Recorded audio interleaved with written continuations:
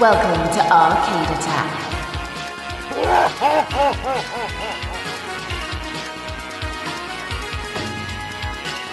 A retro gaming podcast for up to 4 players.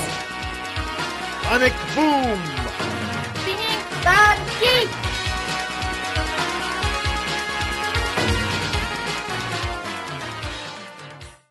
Welcome back, listeners. Welcome back, viewers. It's Adrian here from Arcade Attack, and I've got another amazing guest on today's show.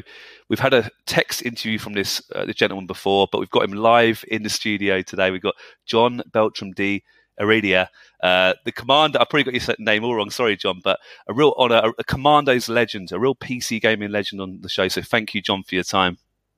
Thanks to you. You pronounced it spotlessly. That's awesome. And thanks for the word legend. I guess that comes with age a little bit. And it's an honor for me to be here. Thank you so much. Oh, thank you. And I think you're our first Spanish guest, actually, on the podcast. We've had many people from around the world, but I think you're the first Spanish guest. So that's brilliant. I love to start, John, because, again, I don't know much about. Well, I go to Spain on holiday, but when it comes to the video game industry, I always never really connected the dots. And the last thing I want to do is be rude saying that. But I'd love to know when you were growing up, what sort of game consoles and PCs and did you have access to it as a child? And what were your favorite games? Yeah, I think we always regarded the British game development industry with a lot of admiration back in the day because it was more developed. But in Spain, there's always been a lot of interest in games. I was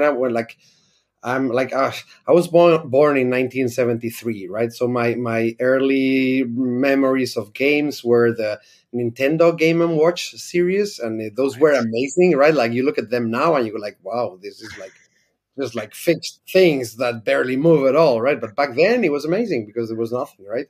And it was like the world was very different back then. And I think after that, my memories go back to the Atari 2600. We did have one of those, and it was mesmerizing. It was like it's like tank battles, and then like you look at its blotches of pixels that are barely discernible these days. But I mean, since you hadn't seen anything more developed than that, your imagination filled all the gaps, and like. Arguably, you got a more intense experience from that than from today's like super realistic games, right? Okay. And I think for the Atari 2600 was I think the fondest memory or more admiring memories of Pitfall. It was like. I mean, we watched Indiana Jones in the movies back then, and then it was like, oh, you were Indiana Jones there, right? Yeah. It was so amazing. But of course, Atari 2600, you couldn't program it. It was. Before personal computers actually become widespread. But I think my next memories is like suddenly the start of the 8-bit machines. And I got a Sinclair ZX Spectrum, which was like, I mean, there was the Spectrum, there was the Amstrad, there was the Commodore, and there was MSX, right? Those were like the big 4 families back then. And Spain was mostly Spectrum. Like Spectrum was massively big in Spain. I mean, the price was better.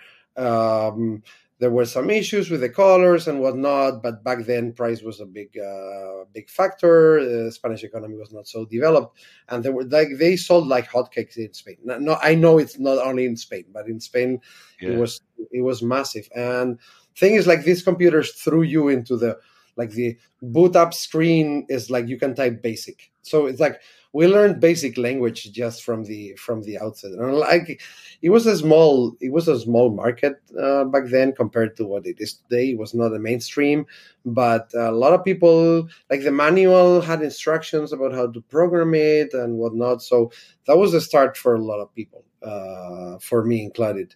And there were some very interesting magazines in Spain for like there was one called Micro Hobby in Spain. It was like in Spanish, but it was about the ZX Spectrum. So programming courses and game reviews. It was all a little bit mixed up back then. It was not such a developers and gamers. It was like everyone was a bit thrown together into the same mess and a lot of excitement. It was. I have really fond memories from that. Yeah.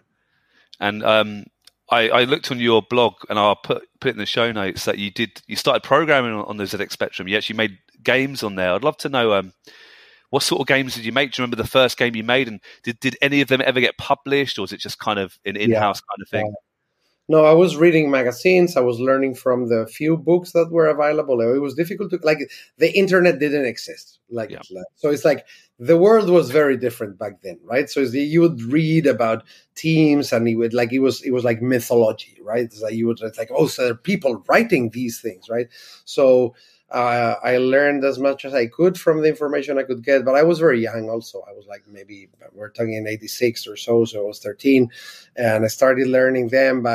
I learned BASIC first, then I learned machine. We called it machine code back then, código máquina in Spanish, which was assembly language, which was the way to get some speed out of those computers. But I was not mature enough. I developed some little things here and there, but basically on 8-bit machines, I learned. I wasn't right mature enough to be able to produce anything valuable. But then the PC came, right? Then very soon after, 16-bit machines, which were the Amiga and the Atari ST, came afterwards, but they were pretty expensive. And, like, the Spanish economy was not so developed back then. And personally, I never had any of those. I would have loved to, but it was not affordable. So the jump was like kind of straight into PC for me. So I started recreating the same stuff I had learned with the 8-bit machines on the PC with Intel 8088 assembly language. And of course, I was learning a bit more, so I was able to do a lot more on those computers. Yeah, and it started growing bigger too, right? Like a lot more people. Love it. I mean, did you always, in your mind, have the ambition to work in the video game industry, or was it just more of a hobby that kind of evolved? When did you first sort of realize that you're entering the industry? It's a proper job. I'd love to know that kind of story. Yeah, I think I loved games. I played games. Some games I played quite a bit, but I was never a big games player. But it was, to me, they were mesmerizing because they were it's like a little world. It's alive, right? It's like there are all these characters doing things, and you can control one and you explore it. It's like, one other big contact for me was arcade machines. Like here, they were set up in bars and also some arcades. But I remember Ghosts and Goblins, for example. Ghosts and Goblins, and Terra Cresta, right? And those were you didn't have that at home, and those were so amazing, right? So I saw those, and I was like, and it's like, and then you read this team that has programmed this game. It's like, so there are people who program this. Like, to me, it was like, it was like being wizards, right? It's like, I wanted to be a wizard. I wanted to create that. And it's like, everything seemed magical. It's like, you jump and you jump and the character goes and then falls on a platform. It's like, wow. It was like maybe taking early physics in school as well. And it was like, wow. It was like, it was beyond thinkable to me. So I wanted to be able to recreate that, right? I could see that it was a mechanism, it was a machine, but it was actually a world. So it was like reconciling that in my mind was very difficult, but I was determined to learn how to build that, right? And I wasn't so I don't think I had a good understanding of game design, for example. Like some people have a good knack for that. To me, it was the mechanism was magical, and I couldn't see beyond. And I learned to program the mechanisms a little bit, of course, the graphics first. Graphics programming is very immediate, right? Because it's like you're actually drawing a world. So it was like graphics programming was very often the first thing that you would put a lot of focus on.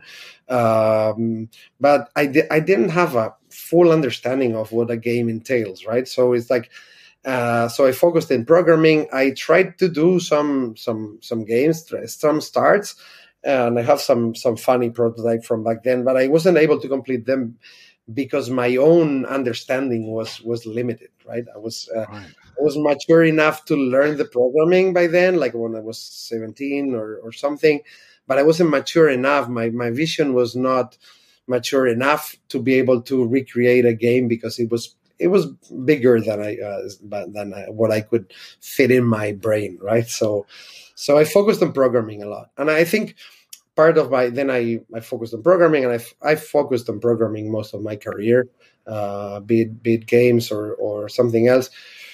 But it was confusing back then because it's like the programmers have made this game very difficult. That's how the programmers have made amazing graphics. The programmers, it's like everything was called programmers back then. It was like that was the word, right? So of course the industry was nascent. It was something very new for everyone, right? So it's like you program games, so everyone who's making games is programming games, and then you learn it's not true, right? It's like some people write the code, some people draw the graphics, because it's a different skill set, it's a different sensitivity. Some people design the game or conceive the game, and it's also a different skill set. Even if some people have more than one, right? Some people have two.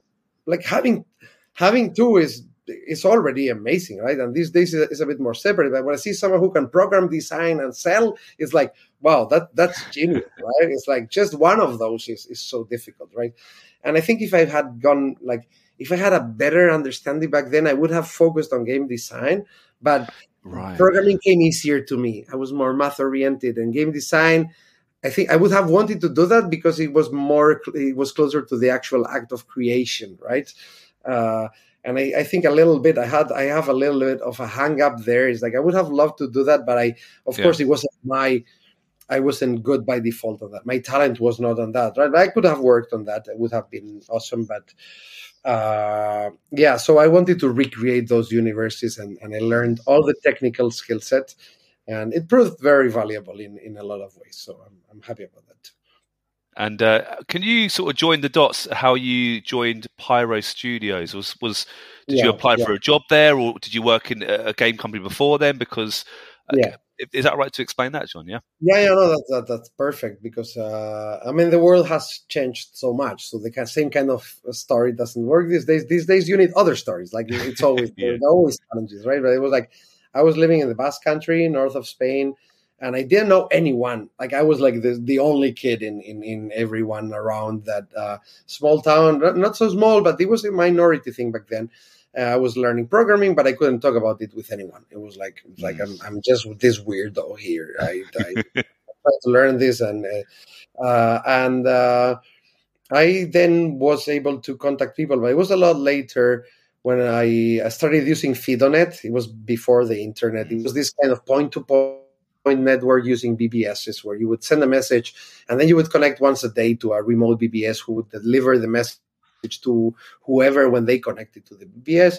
But that's how I met like the scene of Spanish people. Like you could also connect to international groups, but like the world was bigger back then. It's like everything was very far. So I connected with people, a lot of people from Madrid, people from other areas of Spain, from Valencia, from Barcelona, and but it was so much fun to connect with people who were also interested in those things, right? Like it felt less lonely, and started meeting some of them slowly, like someone who lived like only 100 kilometers from where I was, but took the bus one day and met. It was like, wow, we can talk about interrupts, right? I was flabbergasted. It was like, we can talk about interrupts. It was like, it was like that, right?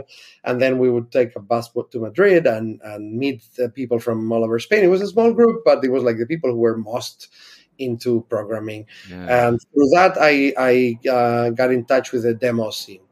We were producing demos, the early days, PC demos. There were also people doing Amiga, and I met some of them afterwards and remain friends with some of them to these days. And like through those people, I started contacting the Spanish video games industry, which there had been a pretty strong games industry in Spain with the 8-bit computers. Like the project, like people are very passionate, people are very creative.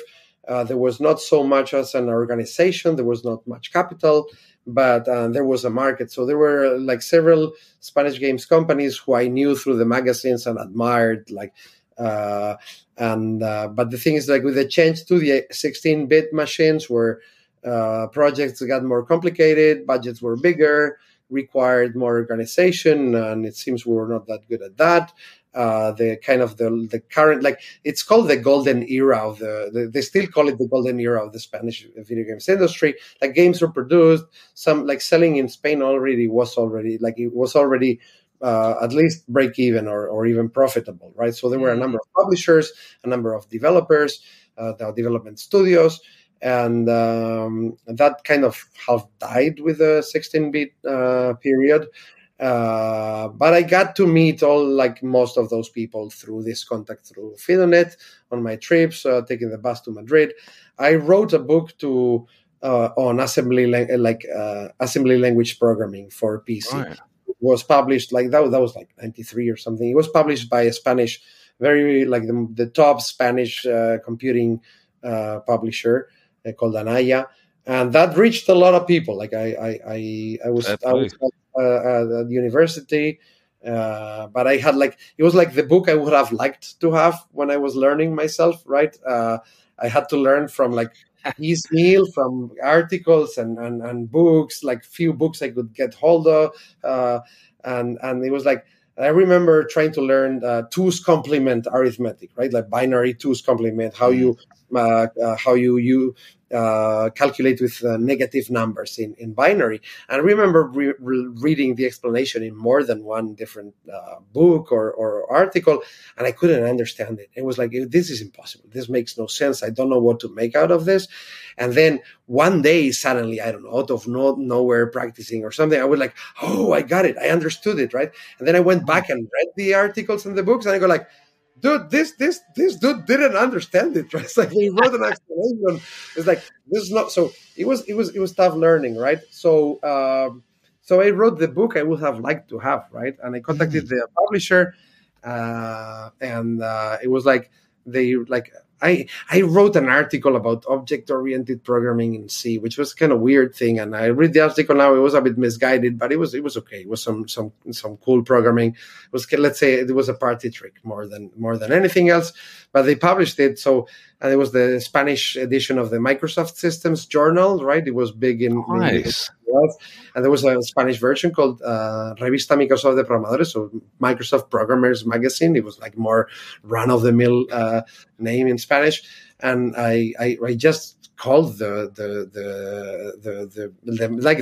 was a phone number, so I wrote this thing and I didn't know what to do with it. Like I called them, and sent it, and they published it. And I was like, I couldn't believe it. Like they published an article. That's amazing. Wow. And I talked to the editor-in-chief or something, and it's like, hey, I've been working on this course for assembly, and maybe he's like, I'll give you the contact of the publisher and try to adapt to them. So they published in a very small collection for usually books that were like Word Perfect 5.1, right? Like the books they lasted a year only, and it wasn't the highest quality, but the book was very popular with students, university students. It was recommended because it was good at explaining things, because it had been so fucking tough sorry. It's all right. It had been so difficult for me to learn that I had the explanations that they were kind. They walked you through the difficulties, right? And that book was they made so many reprints for years. It was an outlier in the collection, because lasted 10 years or something, which was super weird. And that opened a few doors. It got me in touch with people and got me I did get some money. I was 19 or something, so any money was a lot of money. But mainly got you some respect and recognition. That was good.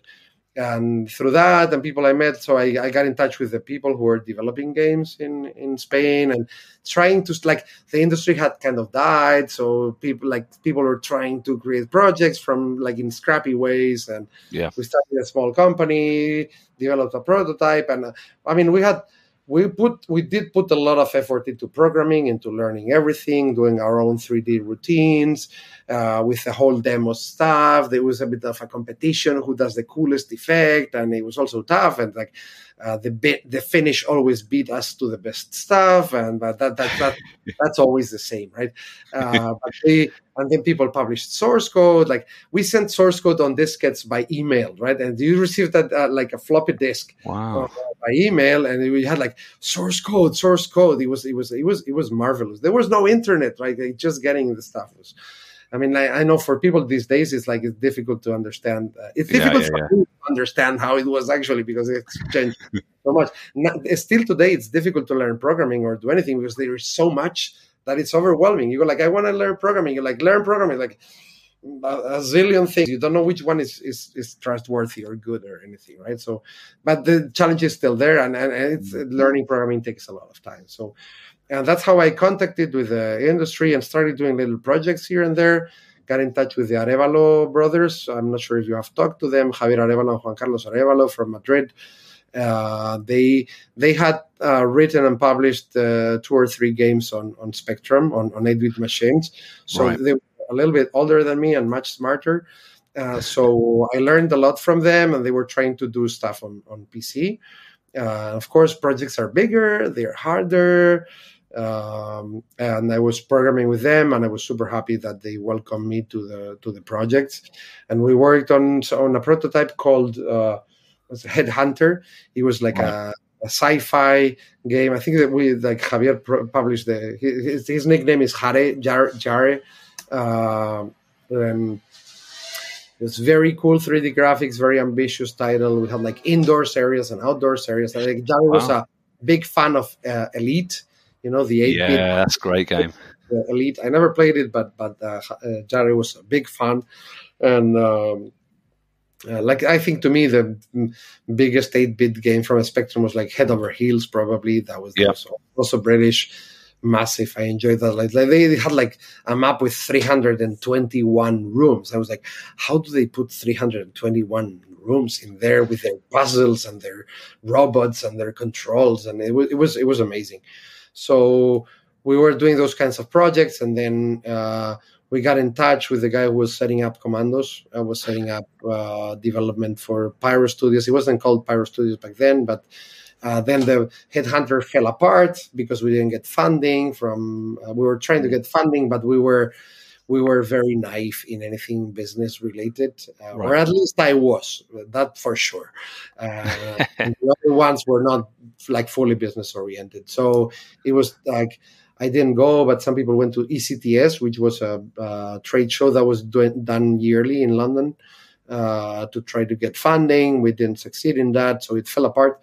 So we kind of gravitated towards that initiative, which had funding, because Pyro Studios was set up by the same person that headed Proinsa, which was a publisher, distributor of several big name publishers in Spain. It's all the big name publishers back then.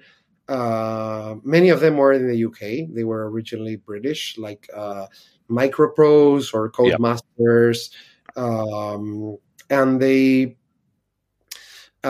didn't distribute themselves in some countries because, of course, setting up a distribution requires a lot of effort and local contacts or not. So they distributed through an external distributor. And in Spain, there was this company called Proinsa, which was a distributor for a number of publishers, a number of big name publishers.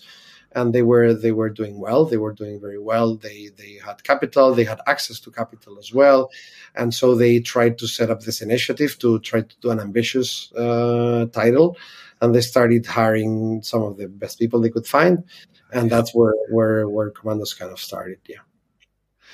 I mean, so Commandos was their first game. They've obviously published things before, but that was their first game they were working on, would you say? They were distributing locally big name titles. All the I think Sony had its own distributor. I mean, Sony hadn't entered games yet, but it was in the process of entering. But Nintendo had its own distribution, but a lot of the big names they were distributing through local distributors, and this company had a number of the biggest names. I think THQ was one. I think Codemasters was one. Microprose was one, and Eidos was one as well. So but internal development, they did a couple titles that didn't actually pan out very well. And they were trying to revamp it, and they hired this guy who I was working with in the Headhunter prototype. There was a team internally, but the team went through a couple of revisions and layoffs. And then he asked Jari and me, as like people who were very experienced in programming, to help out. And we did join. And initially, I was working from Vitoria, where I lived in the Basque Country, and working remotely. So we got this code, reviewed it, and remote work in 1995 or 96. That's mad, isn't it? That's madness. Yes, it was phone calls and mail, like post. It's like nothing else. And I started doing some code. I wrote the initial. I had been doing some early prototypes with these brothers I was collaborating with Javier and Juan Carlos Arevalo, and I had developed this prototype. I called it. The name was.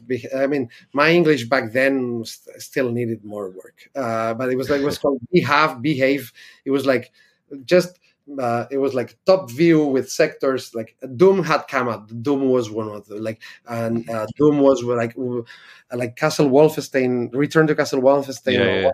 3D and Doom were two of the things that you installed one day and you went like, the world has changed. It's like it's incredible. You are younger, so you don't. Maybe you don't know that experience that closely, but it was like wow. I do remember, yeah.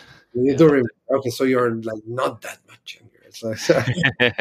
So and I created some physics routines with like polygonal sectors, free form, right?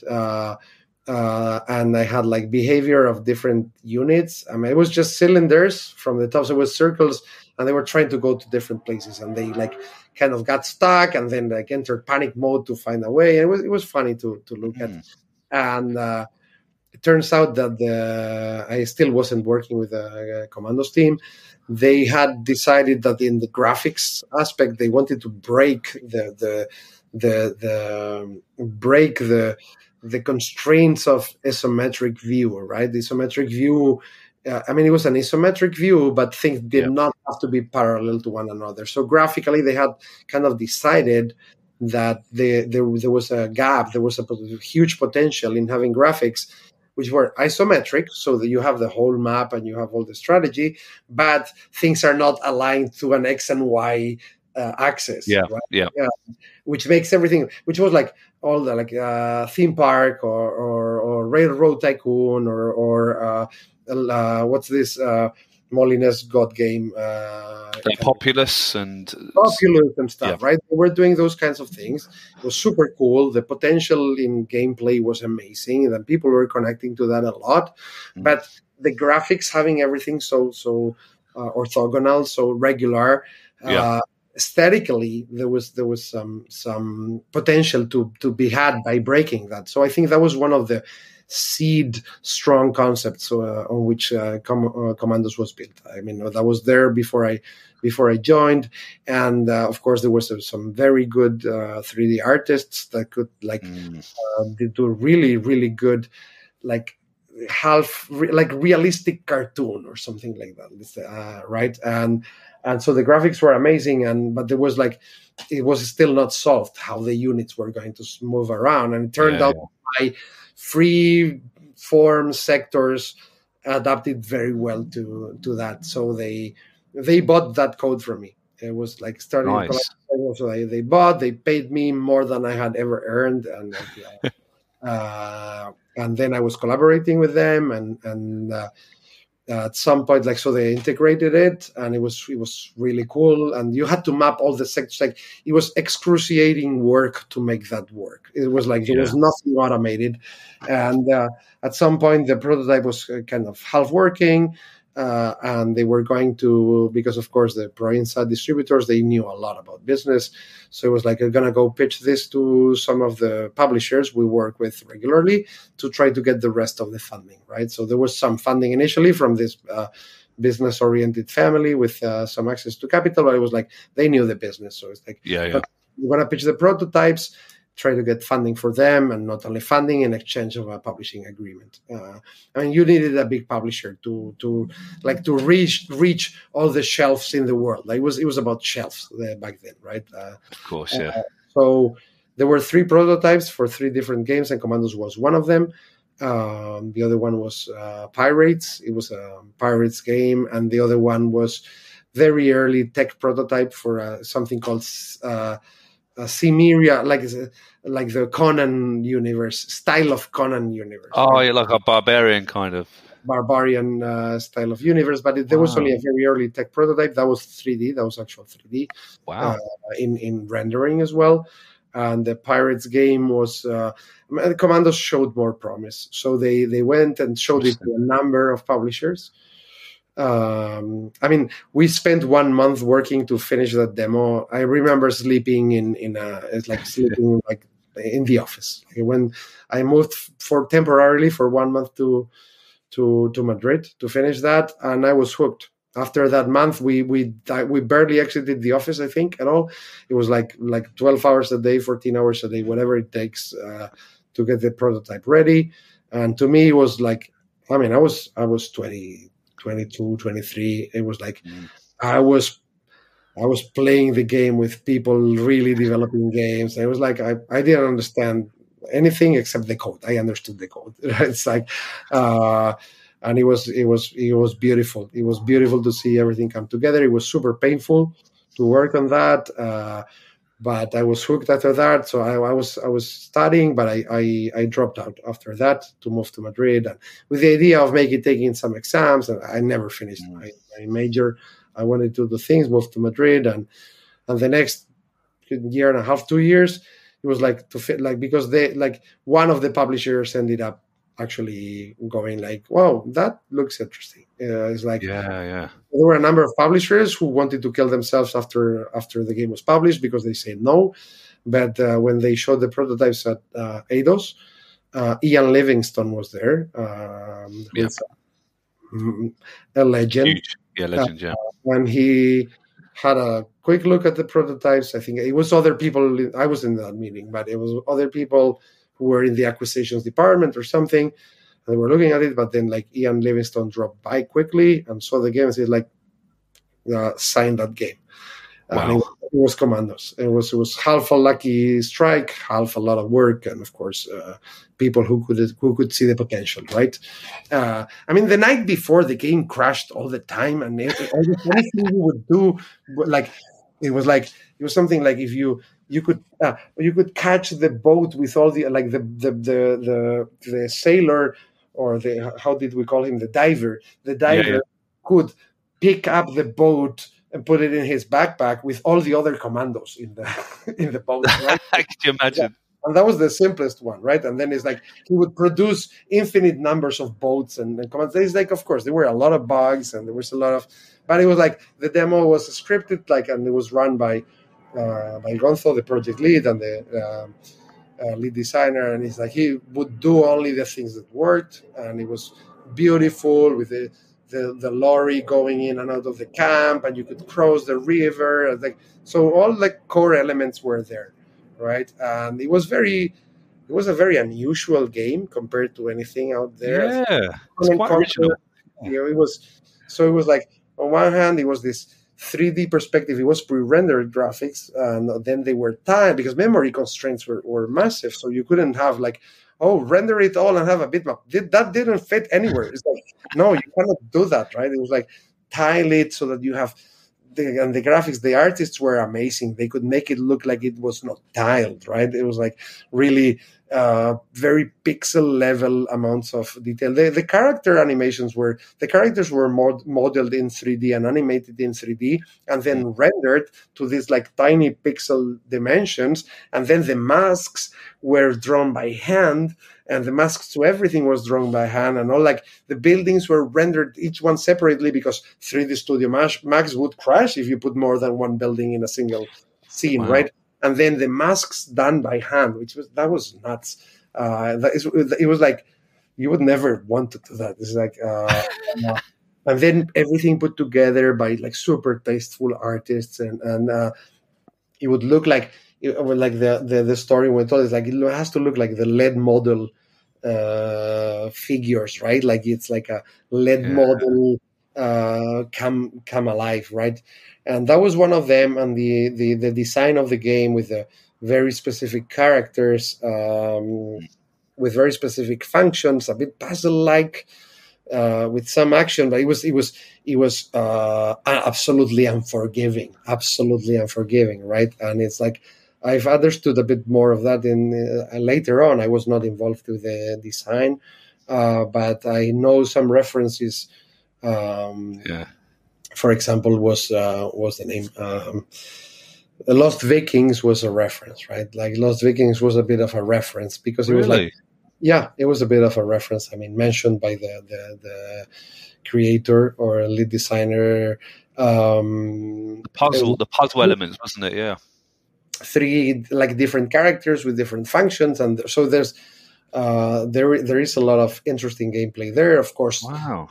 Taken to World War II, which was like I think originally was the direction set by Ignacio, who was the business guy who headed it, but he was very into movies, very into World War II. So there was a combination of a number of talents there, right? It was like, and the thing is, like, I would learn how actually that was a lot of years after this. There was basically no Spanish games industry back then. So it turned out that a lot of the best talent in Spain ended up in the same group, right? And many years after, but for me, it was like my first job. I mean, I had done things, I had written a book, I had done projects by myself or not, but like first real job in a team. It was like, it's like you get in a team and everyone is so awesome and so talented, and it's like, and then I would learn like, no, that was just, you were super lucky in a given moment.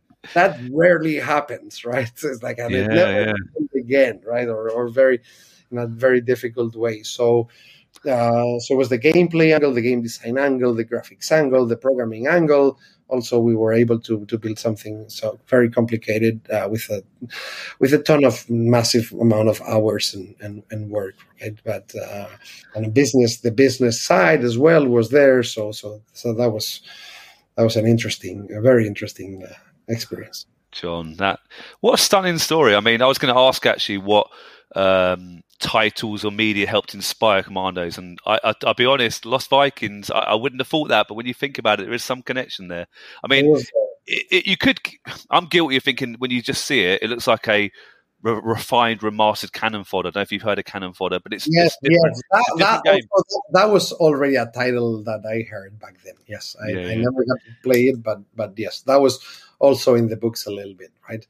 Also, Cannon Fodder had the attractive of that, like Cannon Fodder, right? It's like no soldier is too important, right? It's like Commandos was the opposite. It's like every soldier is important. You have 5 or 3, right? Or 4. Yes, but yes, that was there. Yes, stunning. I mean, you went for it a bit there.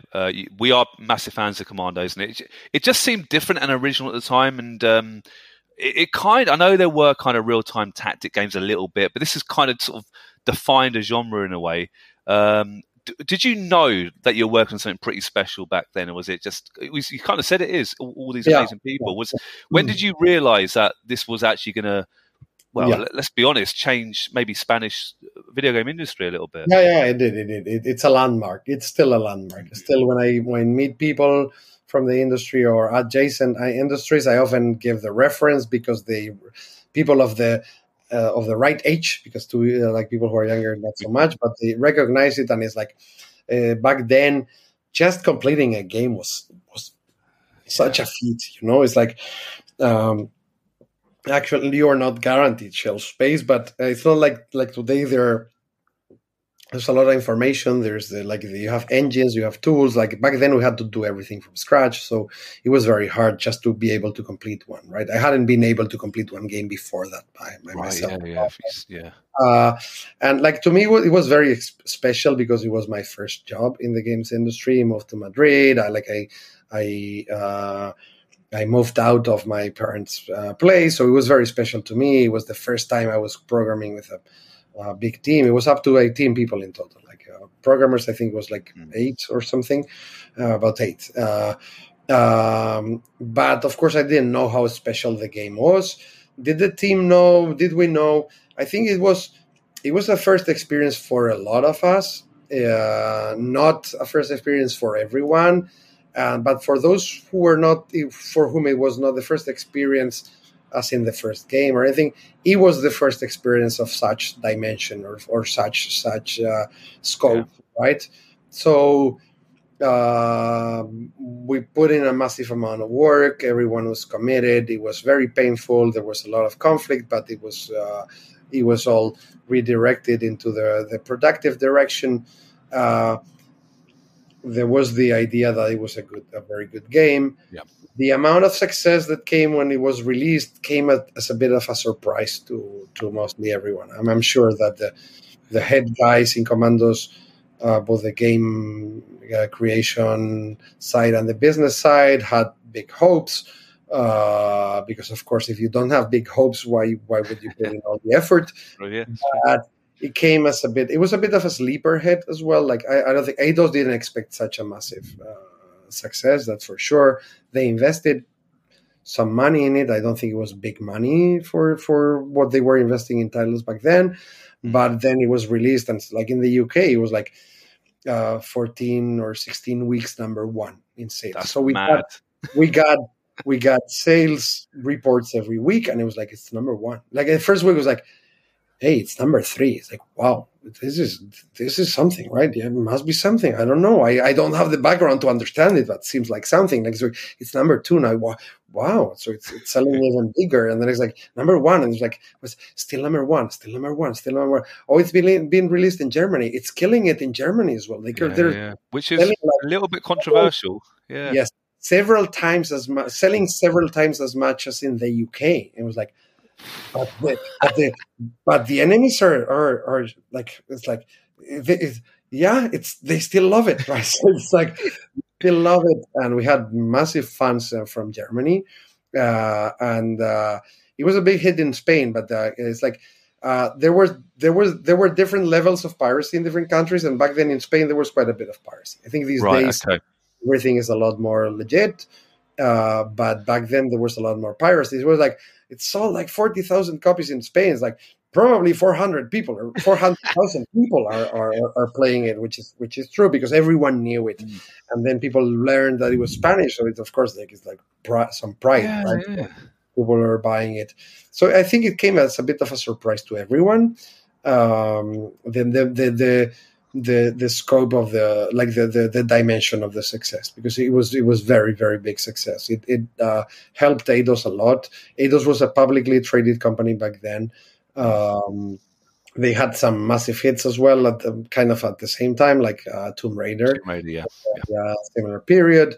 But so then they wanted the second one, and they invested really big for Commandos 2.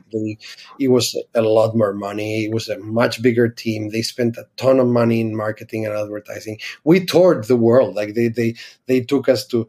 I went to the US so many times. Nice. To Germany, to the UK, but then to Hong Kong and to South Korea and Japan and Taiwan. And you got there, and it's like, there was like the project lead who was the main guy, and I was the lead developer, but I spoke English and the project lead didn't. So, and I could be kind of entertaining when talking. So it was I was doing demos, and I was like, so it was like, you got to Taiwan. I was like, you're in this. It's like the world was bigger back then. It's like, where am I? It's like, this is so good.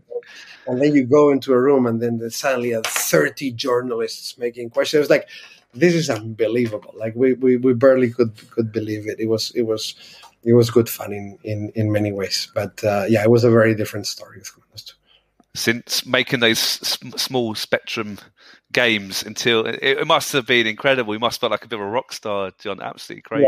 Yeah, a little bit. Then I would have to learn that life is not like that all the time. But fair enough. Do you have a favourite commando? It doesn't have to necessarily be from the first game, but you can include the sequels. But is there a favourite particular character because of their skill set or personality, or any reason really? I think I liked Whiskey, the dog in Commandos 2. It was so funny because he never talked, but he did interesting things, and the animations were so. I mean, it's like mostly that. Yeah, I don't think I ever played Commandos like a player plays, because it's like you spend so much time just despairing over every little bug and problem, and you see, like once you go into the sausage factory.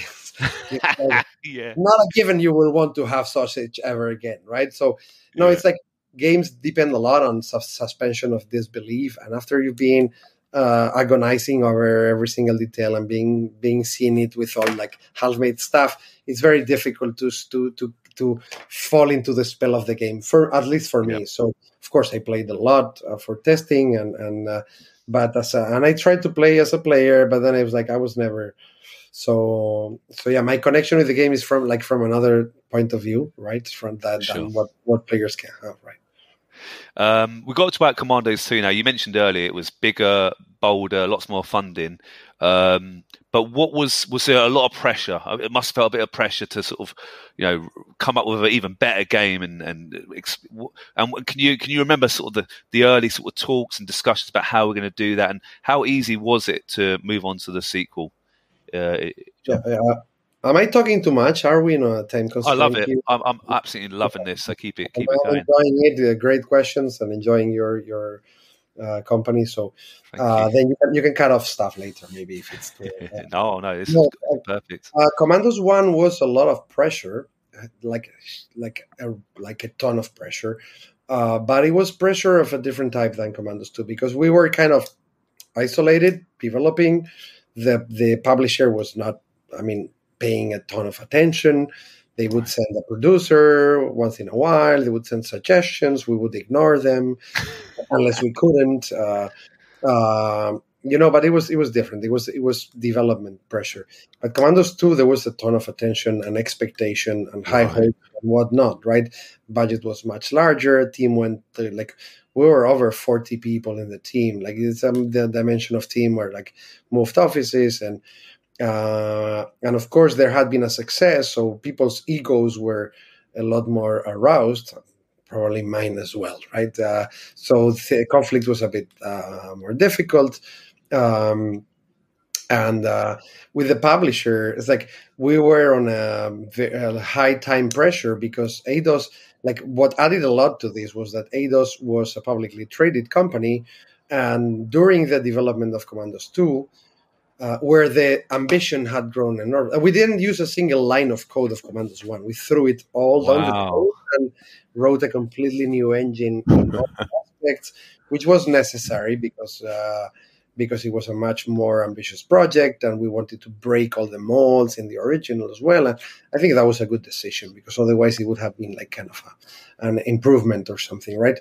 But of course that set us up for a much more challenging development, right? Commandos 1, as focusing on code, which was my main focus, it was 250,000 lines of C++ code, plus quite a lot of assembly language as well, right? Because all the rendering routines were in assembly, because there were no 3D cards, and you had to draw every pixel one by one, and the only way to do that efficiently was assembly language. Commandos 2, in the end, it was 1 million lines of C++ code. So just the size of the code was 4 times as much. I'm not even talking about the size of the assets, of the amount of modeling, texturing, rendering, animations, scripting, whatnot, right? And Eidos was investing heavy in this. I don't remember the figures, but I'm gonna pull out of thin air with half an idea. It was like 1.5 million or something, which was a lot of money back then. These days is barely nothing at all, right? Yeah, pocket change, but yeah, a lot bigger budget. And what happened, which was apart from the expectations, now you have to go to present at E3 in Los Angeles, and it's so it was a lot more requirements. So Eidos want to a lot of material and movies and animations and this and that. So that took a lot of effort. What happened was that the Tomb Raider franchise started underperforming at some point. I don't remember the details, but what point was that? But suddenly wasn't selling as well. It had been a massive phenomenon socially, not only in video games. Lara Croft was in all mainstream magazines in the world, because first female character, strong personality character, whatnot. went so out of the video games themselves that of course the sales were massive, but it's very difficult to sustain that, and you don't sustain mainstream attention very easily for a long time. So of course the next sequels were not selling as much, but of course they were publicly traded. They had to give quarterly results. That's when I learned what publicly traded means and what quarterly means. And of course, when the share price goes down because you have announced a bad quarter, they go like, we need to get the share price up because my personal wealth is like, of course, the executives were part owners of the company. And it's like, okay, so Lara Croft is not performing. What's next? Commandos 2 has to be like crazy. And it's like, has to be amazing. It has to be ready by next quarter. It's like, next quarter is impossible. It's like the quarter after this. I was like, and they would require like absolutely impossible deadlines. And we would say no, and they wouldn't accept no. So we would lie and say yes. And then we didn't fulfill them, right? Because it was impossible. Like the amount of pressure was like, they had a producer, really nice guy, Mike Suto. I think we made life hell for him. In Madrid, he was basically located in Madrid, and I think they were start of mobile phones back then, but like calling international, I think he ran up I don't know, like several hundred thousand, equivalent of several €100,000 mobile phone bill or something. That's so funny. No, not that much. Like a 10,000 equivalent to €10,000 mobile phone bill, because he was in Madrid trying to get us to do whatever was needed by the time it was needed, having to call back home all the time. Like, these people are, and like, you can't deal with them. They're impossible. This is impossible, right? So I remember receiving visits from high, like top executives, like either Jeremy Heath-Smith, who was one of the founders of Core Design, who were like the creators of Tomb Raider and Lara Croft. They had been acquired by Eidos, but it was like, of course, acquired in both cash and stock. So they were top executives with a lot going on the performance of Eidos, coming to Madrid to get us to deliver whatever was ready. It's like, we need to deliver whatever was ready. It's like, there are only 4 missions actually working. It's like, and it was like, put those 4 missions in the box and deliver it now. And it was like, that's death. Can you imagine? It was so high. And it was like, and I was involved in all of this because the project lead didn't speak English, so I was translating, right? So I was learning a lot on the process, and it was like, so it was a huge amount of tension, conflict, and massive bad feelings in all directions. Meanwhile, we had to actually write the game and make it work, right? Yeah. So, and it took, like, I think the delay compared to what they wanted was like over a year and a half. And it was like, and the game, like, so many things have changed from the initial foundations of the game design and of everything, right? The code, the art, the game design, that there were a lot of challenges that were not solved. It's like, how do you make it? At some point in the game, it's like, the levels were ready, but the gameplay was not completely clear. So it was like, it was very, very painful and challenging. And I'm surprised we ended up delivering something which was pretty cool, and people, like, market liked it. They were going to. It was like also an influence of stock market. It's like they needed to release their financials every quarter, right, to the stock market. And it's very important to say how much, like, the revenue, like, how do you say it in Great Britain? It's not revenue, it's like that's right. Yeah, so there's another word. I don't know. I can't remember now.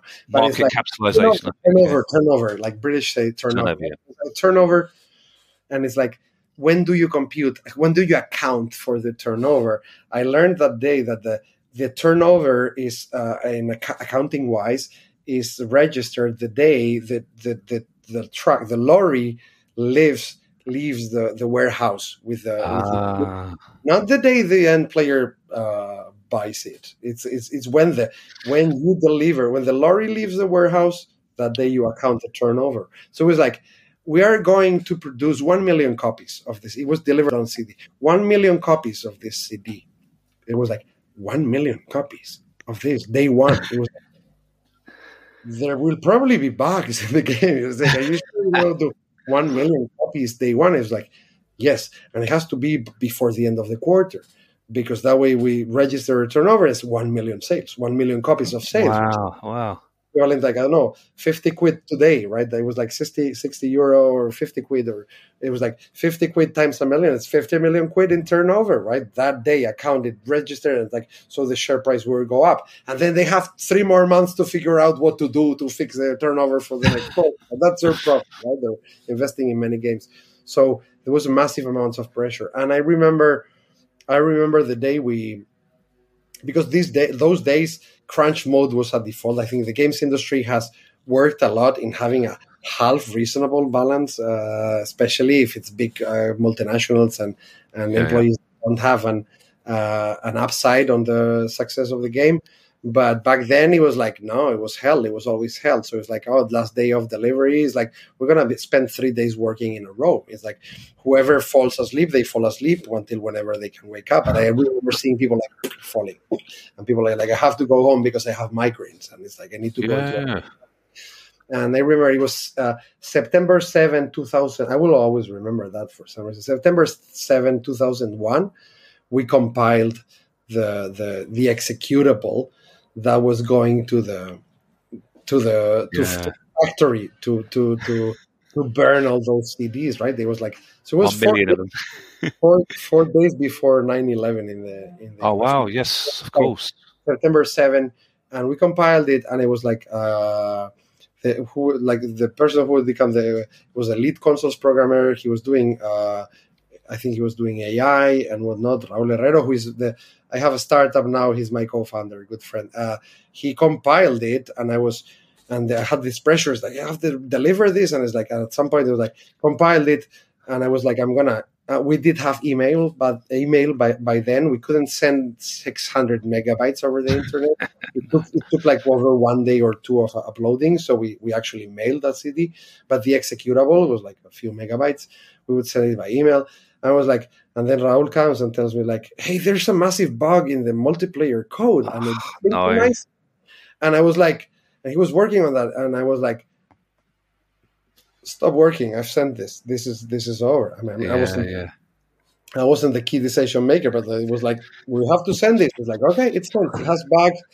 We will do something. We will release a patch or something. But these people are crazy. They want to send it this way. There's no time. It's done. It's sent. It's this way. 1 million copies of a buggy executable. Oh, no. I think I can tell this story these days because people are long moved on to other things. But those days were like, you cannot tell this. You cannot tell anyone this, right? And, then the patches are released and whatnot. But that was the background. Yeah, it was. That was the how do you call it, the back of the scene, right? So the behind the scenes of them. Oh, really? That's so amazing. How long do you reckon you needed to finish off Commandos 2? Another month, would you say, or would you like? Commandos 1 was released in July 98.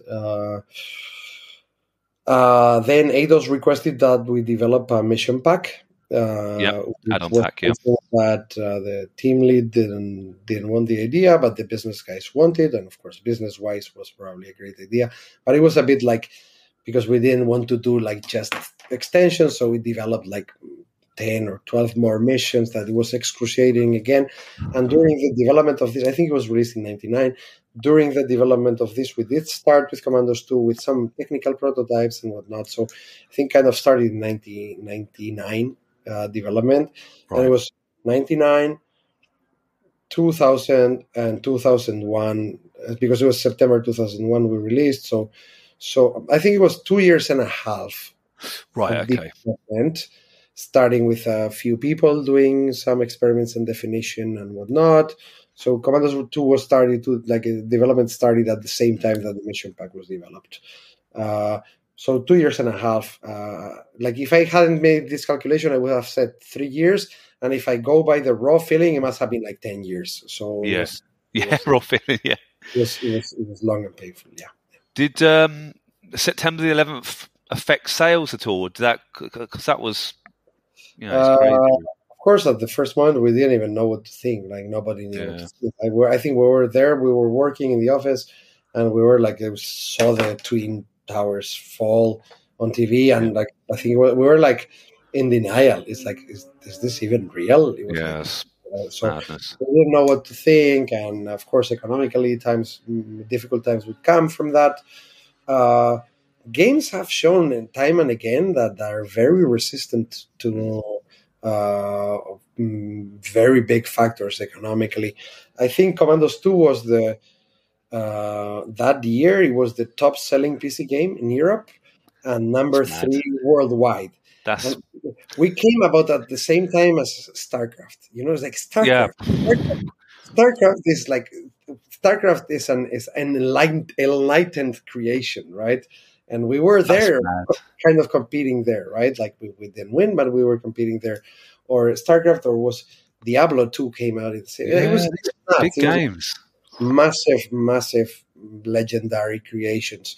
So it was very successful, and we toured the world. And I think the main tour was before the release, because of course back then publishers wanted to convince distributors to pre-order a lot of copies, because again, the same reasons, of course, they're protecting sales, which is the most important from their point of view, and it makes sense. You have to do that. After that, we started working in the consoles version, but the internal situation at Pyro was not great. There was a lot of conflict between the owners and the CEO and business guy and the project lead and some of the people in the team, and it was all quite complicated. And our intention was to leave the studio and start a new studio. So that was already something we had told. I was joining the team lead in this new company as a co-founder, and we would bring a lot of people from the team to do that, which was, of course, a massive blow to Pyro Studios. But of course, some very talented people stayed, and we were there until we finished consoles, which was 2002. Yeah. But of course, the whole environment was not very constructive. Yeah.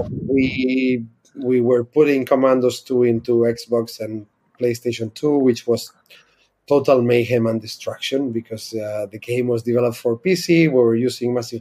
We had to put a ton of work in. One, of course, redoing the user interface to something that could be playable with a gamepad.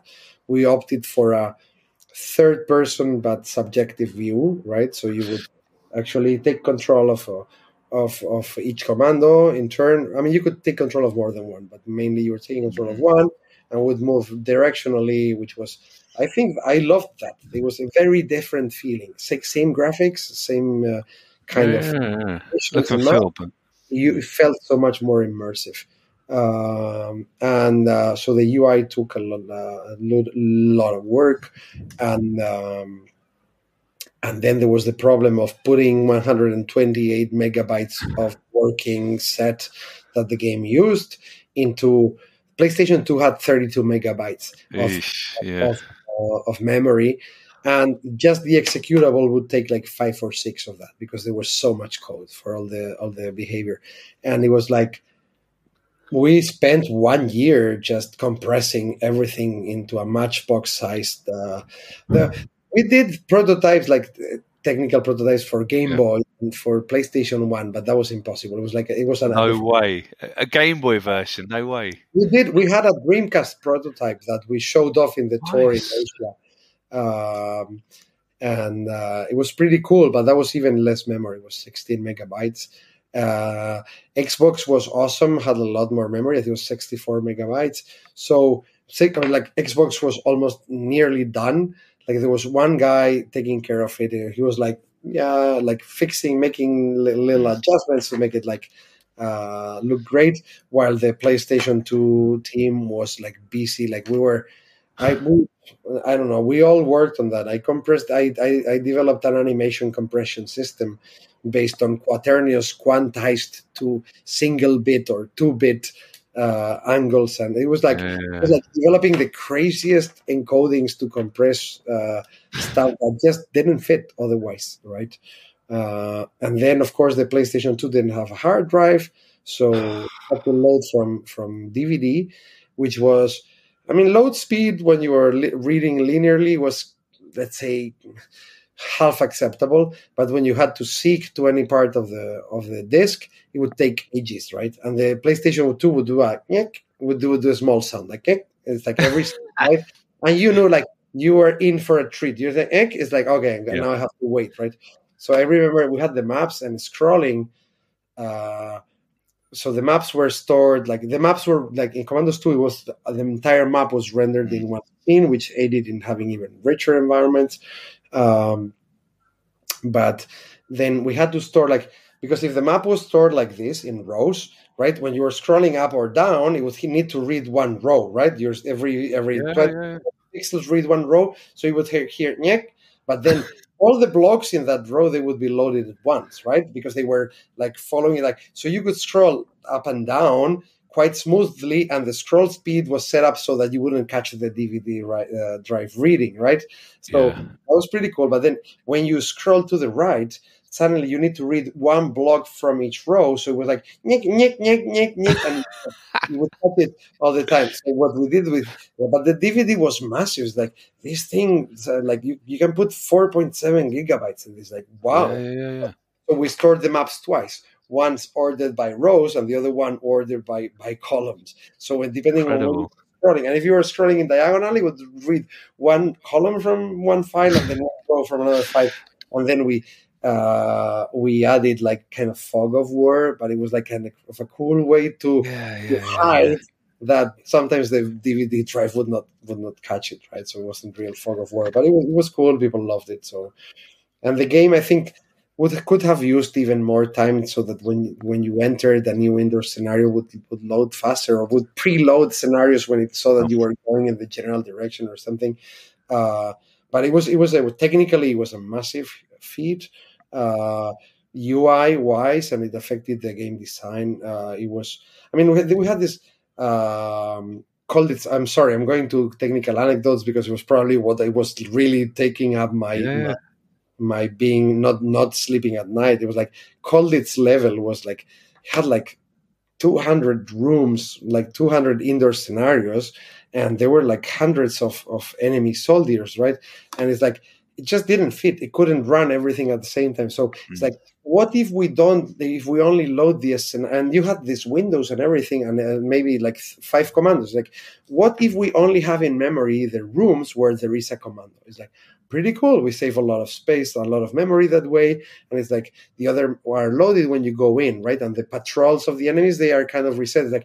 But there are enemies who have patrols that go through multiple rooms, and that's important to the gameplay. It's so we will only load the rooms where there is any commando or the rooms where there is any guard who runs a patrol that goes through any room where there is any commando. It's it's more than 5. It's maybe 10 or 15 rooms that fits. It's pretty awesome. It's then you put in a time bomb in a place and you run away, and then the room doesn't run. It's so we need to run all the rooms where there is a commando, where there is a guard that runs a patrol that runs through a room where there is a commando, or any room where there is a time bomb, or any room where there is a guard that runs a patrol that runs through any room where there is a time bomb. So we did have to apply all the tricks. And then we got to the Paris, there is the end final Paris mission, which is there are not many indoors scenarios there, but the outdoors is massive. It's huge. It's you cannot have everything in that scenario loaded. So it's so they loaded in chunks. It's so we had to do all the tricks to put the commandos. I feel super, super happy and super proud about that. It was mainly Raul and Vicente that did a lot of the work there, and also Unai and myself part of it. And in the UI part, it was Elisa, who was the lead UI programmer, who did that magnificent work in adapting the interface to a console game. She was a big fan of Final Fantasy games, so I think some of the UI inspiration, of course, are very different genre, so not a lot of it applies, but I think it was massively brilliant in a few ways. And would have needed another year of compressing and optimizing for the player experience to be entirely smooth. We didn't have the time. The situation was complicated. The game was good enough, working well enough. It was released, and we left. We started another studio. So that's not another story, but yeah. Incredible. I mean, did you ever start work on Commandos 3, or was that Commandos 2 was full stop for you, John? Is that right? No, yeah, it was Commandos 2. After Commandos 2 PC was done, we were like, it was very clear that we were finishing the port to consoles and moving on to set up our own studio. And some of the people who stayed, because we invited a lot of people in the team to join us, but some of them didn't want to. I think like 10 or 12 people did come to the new studio, but which was a huge responsibility. But other people stayed, and then a team was started from those people who stayed, many very experienced. I don't think they had all the... I mean, it's very difficult to do a great project in a challenging market when the budgets get big and the players expect more and more every day, and you have to deliver amazing gameplay and amazing graphics and amazing technical solutions and amazing distribution and amazing business acumen and whatnot. Like, we started the studio and we also didn't have everything that was necessary. We didn't have the business part, and maybe others neither. So we worked on that for a few years. It didn't pan out, although there were great creative. There was great creative value there, but we started not having all the talent necessary, and like you learned that the hard way, right? You need to cover all the bases. So Commandos 3, we didn't do anything in that. I know they started from the same code base, although they revamped a lot of things from there. I haven't played it. I've seen a few videos and a few things. Some of the things they did were like technically and graphically super cool. I think the reception was not amazing, but of course the expectations were super high, and like it's very difficult for anyone to live to such a tall order. Kind of linked to that, obviously there were very similar games that have released around Commandos and Commander 2. I'm talking Desperados. There was a Robin Hood game. I think there's loads came out in quite a few short years. Yeah. Did you find that as a bit of a tribute, or did you find that a little bit annoying? Did you play those games, or were you? I think they were taken as a tribute by everyone. It was like, hey, look, it's like, wow, this is even spawning different new creations based on some of the same principles, and of course bringing a lot of innovation. I think everyone that I ever, like, with whom I ever talked at the team was like, hey, look at this, look, they've done a Commandos in, I don't know, in the Wild West, right? It's like so cool. Cool. And also had amazing graphics, and it's like when you see the side cones of the enemies, and it was a dead giveaway, right? It's like kind of same gameplay. Taken as a tribute, yes. I think stealth games, Commandos came out at the time, were also stealth. There were a number of stealth games, so it was part of a family. Probably, and like when the gap is there for something, a number of teams and people discover it at the same time. That happens very often, and stealth was something that was kind of becoming a wave there. And of course, Commandos had the stealth part, and also the multiple character part, and the tactics part, and the graphics. And so, yeah, it spawned a few inspired games. Yeah, I think it was always taken as a good thing. I'll ask you about your studio in a minute that you set up after Pyro, but I want to quickly talk about Commandos Strike Force. I haven't played it. I put my hands up, but it for me, it didn't really seem to fit the mold. It was an FPS game. It kind of sadly seemed, in my opinion, the end of the Commandos kind of series. They tried something a bit crazy, a bit different. Do you personally think that was a mistake? Have you played it at all? Have you got any views on that particular I haven't played it. I watched some video to have an idea what they were doing. I think Pyro Studios was in a bit of a difficult internal situation then already. It's difficult to organize a studio with massive high expectations, and sometimes you aim super ambitious and you miss. And the next project, maybe you go like, let's try to be a lot less ambitious and make sure we don't miss because of the excessive ambition. Maybe that was part of it. I'm not party to any of the internal conversations at all, and I have a good interaction with the people who were involved with that, but not deep or not very, very close. It did feel a bit like a weird direction to take. And then I think the direction was a bit weird, and executing that well is really, really, really hard. You've set yourself up for a massive challenge in so many ways. You're not saving anything. You're opening yourself up to new challenges that are very difficult to respond, right? So it didn't work out. I don't know. Most games by default don't work out. They don't pan out. Many titles that are not even completed. So it's like you don't have to look very hard for why not. It's worth looking in when it works out. Like why? What happened here? What stars aligned here such that this worked, right? Yeah. No, fair enough. And obviously, John, the first two Commandos have had an HD remaster, I believe. I think it's 1 and 2 now. Yeah. Were you involved in that at all, or was it? I think the IP was acquired because Pyro Studios ended up closing.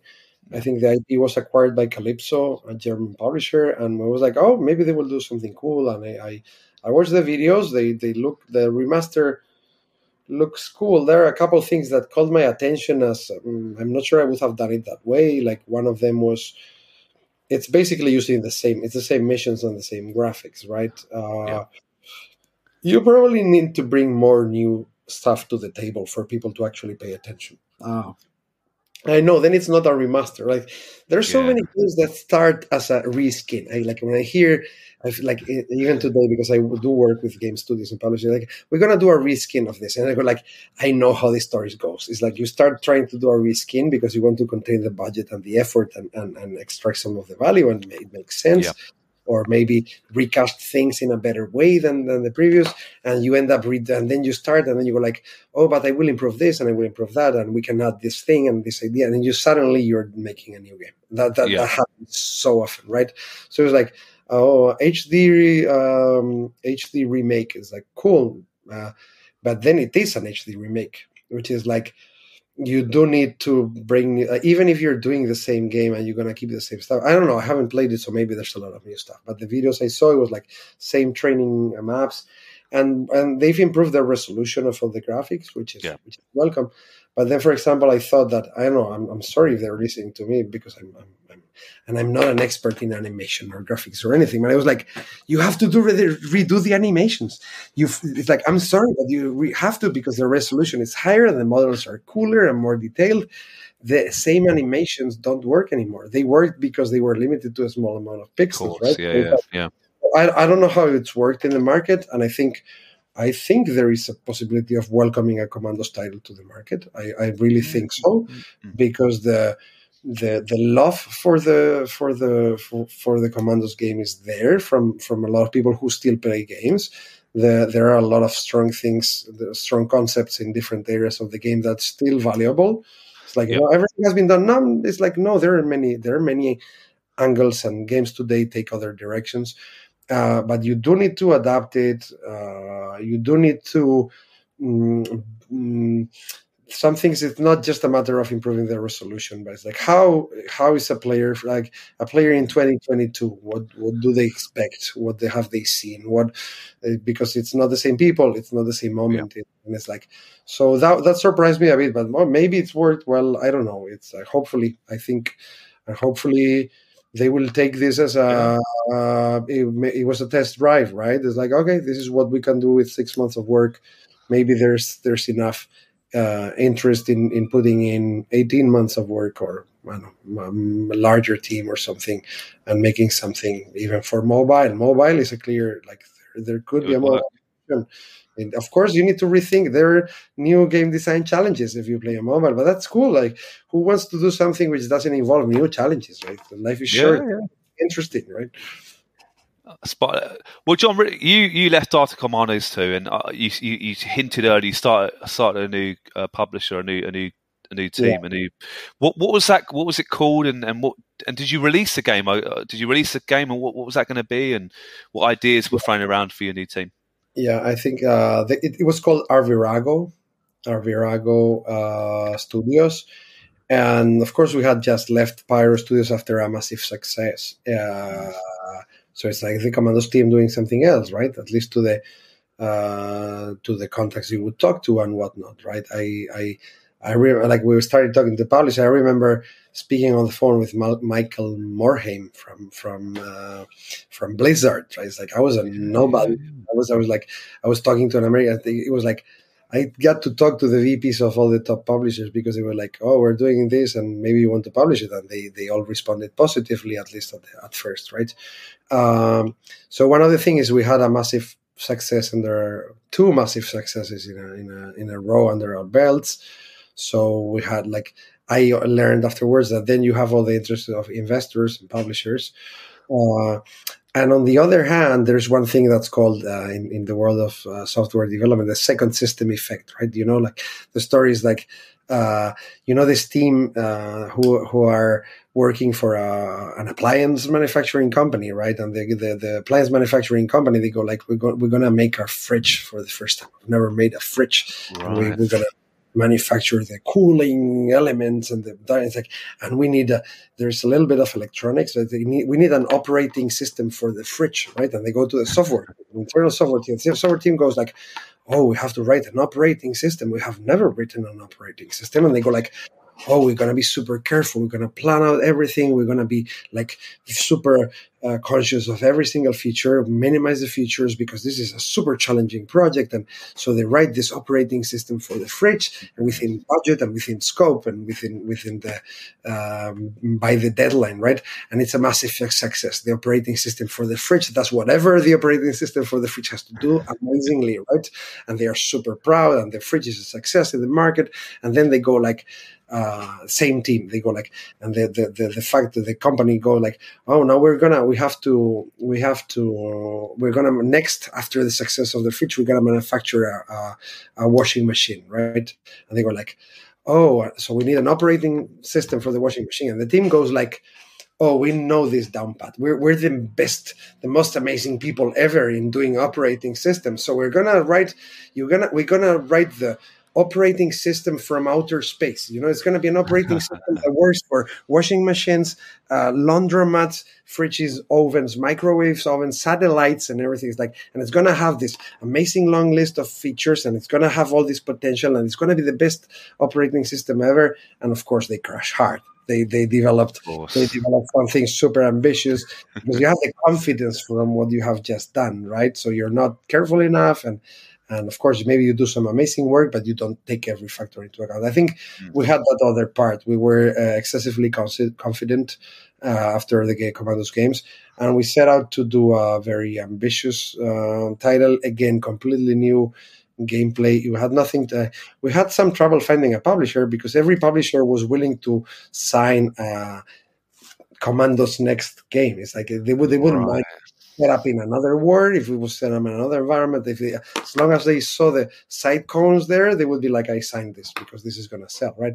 But we're like, no, this is a fantasy game where you have like real-time combat and exploration, and the graphics are like super innovative. And the truth is, like, we did a lot of really super cool stuff technically that were ahead of its time, and we it raised many eyebrows when we showed it to publishers, and we did sign with a publisher for some time with Take-Two, gathering of developers back then, and we got VC investment, and so we had all the factors on our side, but we were not business savvy either. We were good at what we were, and we were overconfident, and it became quite messy. It took us a few years. And there was some cool prototype, very cool art, very cool gameplay concepts, a lot of development, but it didn't pan out. The project was never finished.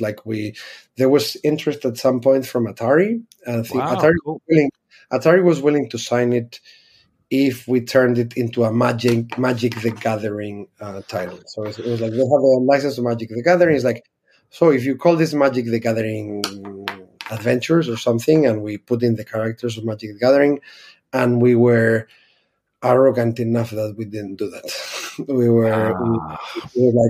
we were just like, no, this creation is so amazing, so unique that we will never spoil it, or we'll never taint it by tying it to something else. And the business savvy way would be like, we do something, an IP with Atari's IP, we get funding to pay, to survive, to solidify, to grow, and we develop the other amazing creation on the side. That's business savvy, and we were not business savvy.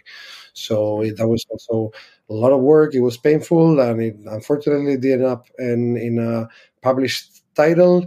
There were some cool videos out there. I don't even know where those are anymore. And hopefully a lot of lessons learned for everyone involved. Definitely a lot of lessons learned for me. What was the game called? Did it have a title in your mind at all? Yeah, The Lord of the Creatures. That was the title. Lord of the Creatures, right. You had a hero who would invoke creatures using magic of different sides. So there was a lot of magic influence there, but the creatures were others, and there were many. Like, one of the things, there were many iterations of the game with very different gameplay designs, and of course that's a time sink and a budget sink, right? So a lot of cool potential there, but it was like, I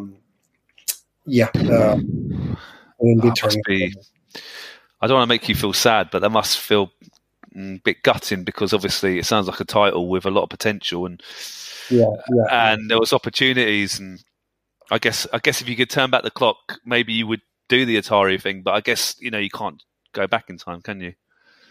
Yeah, I think by then that was towards the end as well, and I left a bit earlier than the studio actually closed shop, because the internal situation was not great, and it took a long time to set things up so that they didn't depend on me, but because some things depended on me, not everything, obviously, but some things like the English, for example, that was a big part there. But they continued trying to do it, and they created some really cool stuff. I know that they did, like a multiplayer game. They recast it as a micropayments title, which back then was like the early start of that, as a way to get it to the public. But it didn't pan out again, because I think the business savvy is not just like one aspect. It's like it has to be in the reflection on what to do, and we didn't have that. No, my reading on these things as time goes on, it's like sometimes you get a massive success or something that works, something you're proud of. Sometimes you have a lot of revisiting to do to learn the right lessons that you can take out of that. And the lessons are very, very valuable, and you need to learn to see it that way. Otherwise, you're I appreciate. John, you're so honest, and so nice to hear this. And I really do appreciate the stories. I mean, obviously Commander C was such. Well, it was the biggest. It was one of the biggest games in Europe, in the world at one point. It's crazy, and then I'm not sure I believe it yet. It's like, is this real or is this a dream? And then someone like you goes like, says like, hey, shall we do an interview? Like, cool, let's. So it must not have been completely a dream, or I'm dreaming about some interesting people as well, like Adrian, right? Making up that. No, I replayed it again recently, Commanders. It holds up. It's not the remaster. I played the proper original one on Steam, and it's so good still. It's a great game. I mean, was that the end, John, for your career in video games? Are you still in the video game industry? Or? I kind of took off after the whole Lavriago thing, because it was very conflicting in many ways, and after that I wanted, like, with investors and publishers and other people, and a lot of conflict. In the end, I was like, I'm going to do a project by myself. I just don't want to talk to anybody anymore. I need a rest here.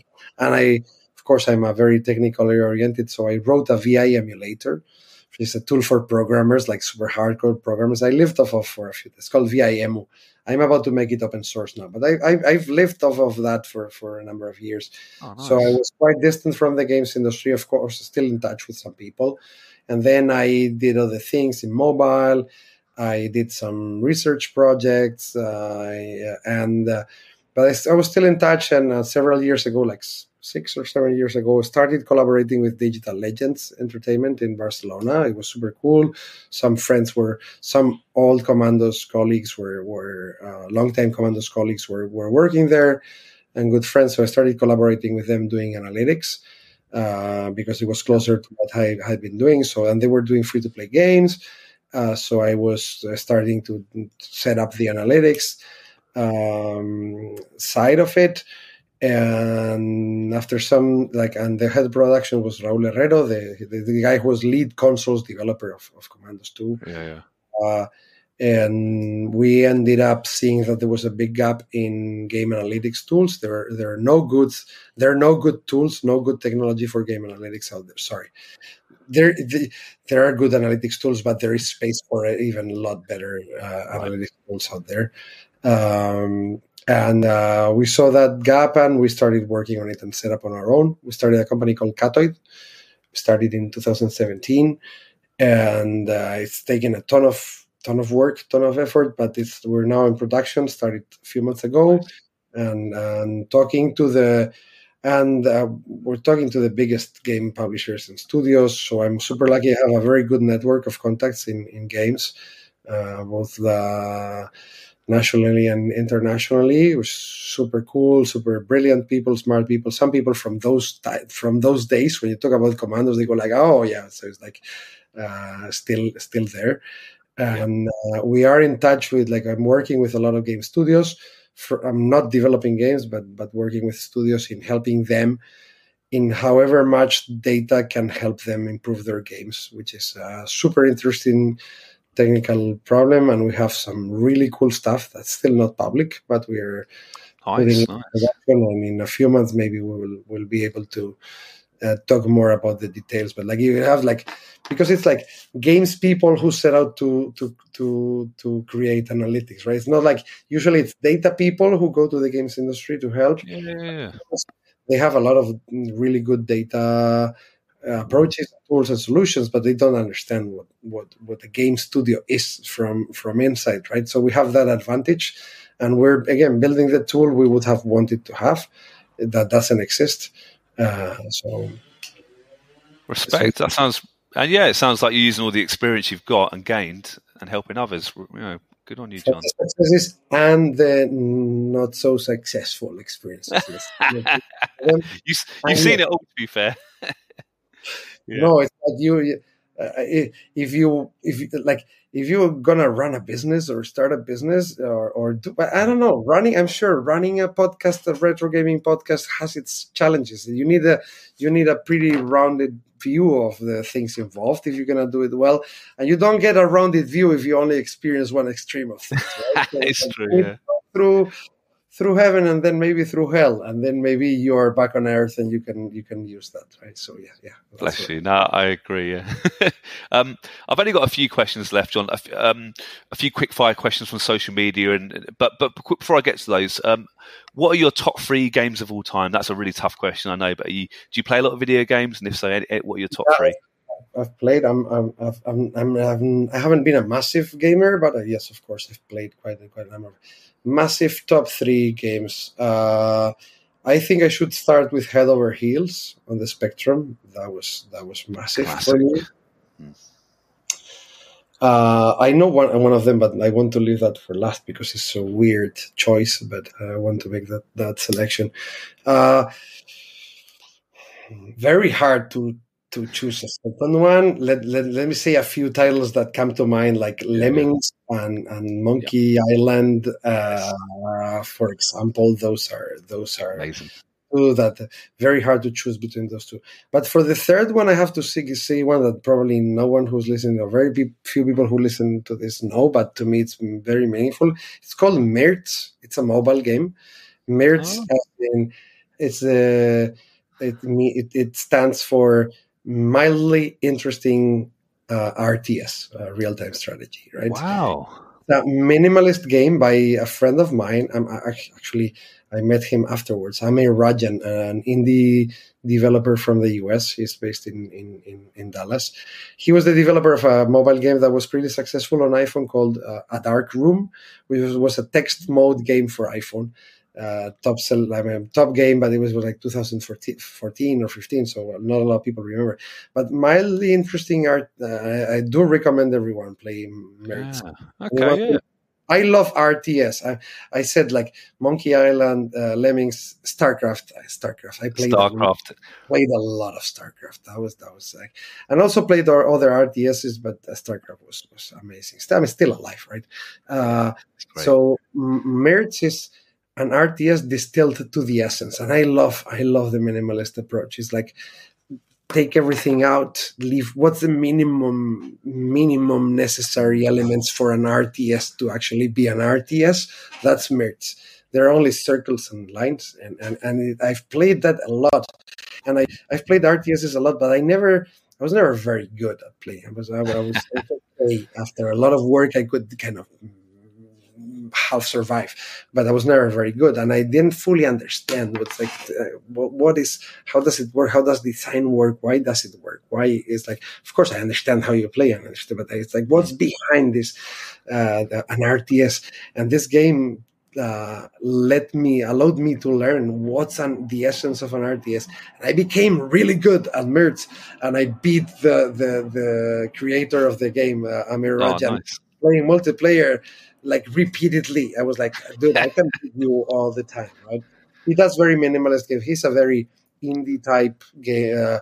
He loves the minimalist type. He's gonna come. Actually, I'm gonna see him in a couple of weeks because he's coming visit. So, and that game was very meaningful because it let me learn about RTSs and let me learn about why I wasn't playing well. I was like, I had to turn my perspective to have a more of a big picture perspective of the whole game at the same time. I tend to look into details, and with that game allowed me to gain a more wider perspective on things, right? Not just there. So it's like, I think it was a meaningful game to me, right? And it's a worth for anyone who likes RTSs. I think Amir Rajan he still improves it, but he should turn this into a massive big hit, which has the potential to be. But listeners, viewers get involved. Yeah. Sorry. Yeah, I'm just telling our listeners and viewers to try it out. Definitely give it a download. Yes. Right, Joe, I've got a couple real quick fire questions from a few people on Facebook and Twitter. I've got a question here from Johannes Roth, and he says, Did you play the revival of the genre, Shadow Tactics, Blades of the Shogun, and what do you think about it? Yeah, I'm sorry, no, I didn't play any of those titles, and maybe who was the lead designer, creator of the game did and has some ideas, but I didn't follow the genre very much. Yeah, fair enough. I've got a question here from Corneliu Vladnaku, and he says, Does John think that games like Commandos would be successful, like mass market today? Do you think that's kind of moved on, or do you think potentially could still be a big genre? Yeah, I mean, I think the essence of the gameplay, the essence of what makes it fun, what makes it something that is immersive in some way, you can still take that essence and recast it. Maybe you have to recast it. You have to be aware of how people see things these days. And there is the potential, maybe not so much as is, right? Maybe like people like, I see a lot of the time that not on PC, but maybe in other areas like casual games and whatnot, people like easy games. People don't like hard games as much, right? So maybe hard game was doable in that time, and today would have been more lenient, more forgiving. But you can still keep the essence. You can still keep the puzzles. You can still keep the universe. No, I agree. And actually, that's a few Twitter questions here. Robin, who's a big fan of the show, he says he only played these on PS2, but can you ask John why it's so bastard hard? I mean, let's be honest, Commandos is difficult. Was that something you said earlier? Older games were harder, but was that part of your feeling from day one? Make it challenging. What was the name of the person who asked this? Robin, I'm sorry to tell you that if you only played on PlayStation 2, you only played Commandos 2, because the first one was never ported to PlayStation 2. And I'm sorry to tell you that Commandos 2 was a piece of cake compared to Commandos 1. Get rats in, Robin. Yeah, I agree. I think I played both on the PC, and the one is difficult. Blimey. Yeah. The vision of the creator of the game who designed it that way and proved to be very hooking to everyone who played it. Yeah, frustrating, but kept playing, didn't you, to get past the levels? That's what I found anyway. Yeah. The right type of frustration is very addictive. Yeah, exactly. The right type of frustration, not any type. Yes. I in my tweet, you saw it, John. I said that you also now do singing and some stand-up comedy, and the top load, another big fan of the show, says I don't have any questions, but maybe you can sing a few bars and end on a joke. But there's no pressure to sing. But that was quite funny. It's a good ending. Like if we're not going back to more serious topics. I've done a lot of stand-up comedy. I'm not doing much these days because work is taking all the time, but a little bit here and there. I did a lot of stand-up in English in Barcelona because there's a big stand-up comedy in English scene in Barcelona. Anyone who was visit, go check out the shows. They're awesome. I did a lot of jokes. I was really unfunny at the beginning, but I learned. So just a couple of jokes. It's the summer now. Like it's summer and not everyone is fit. Not all of us are fit, and you have to go put yourself in a swimsuit. So if you want to get fit, it's like you can do as I do. For example, I go running. It's like, I hate running. Yeah. But I want to get laid. Yeah. And damn, do girls run fast these days? John. That's a good joke. If running doesn't work for you, it's like you can also go swimming, right? It's like something I also do. Is like, and if you go swimming, like there are decisions to make. It's like a young man who decides to go swimming has one big decision to make, which is what swimming pool do I sign up for, right? But a man my age, an older man my age, has 3 big decisions to make when he decides to go to a swimming pool. The first one is, what swimming pool do I sign up for? You don't get rid of that one, right? You still have that one. But there's one second big decision you have to make is like, when I go to said swimming pool, do I want to be my true self or do I shave my back? And that's a big decision. And the third big decision you have to make is, where does the back actually end? So that is...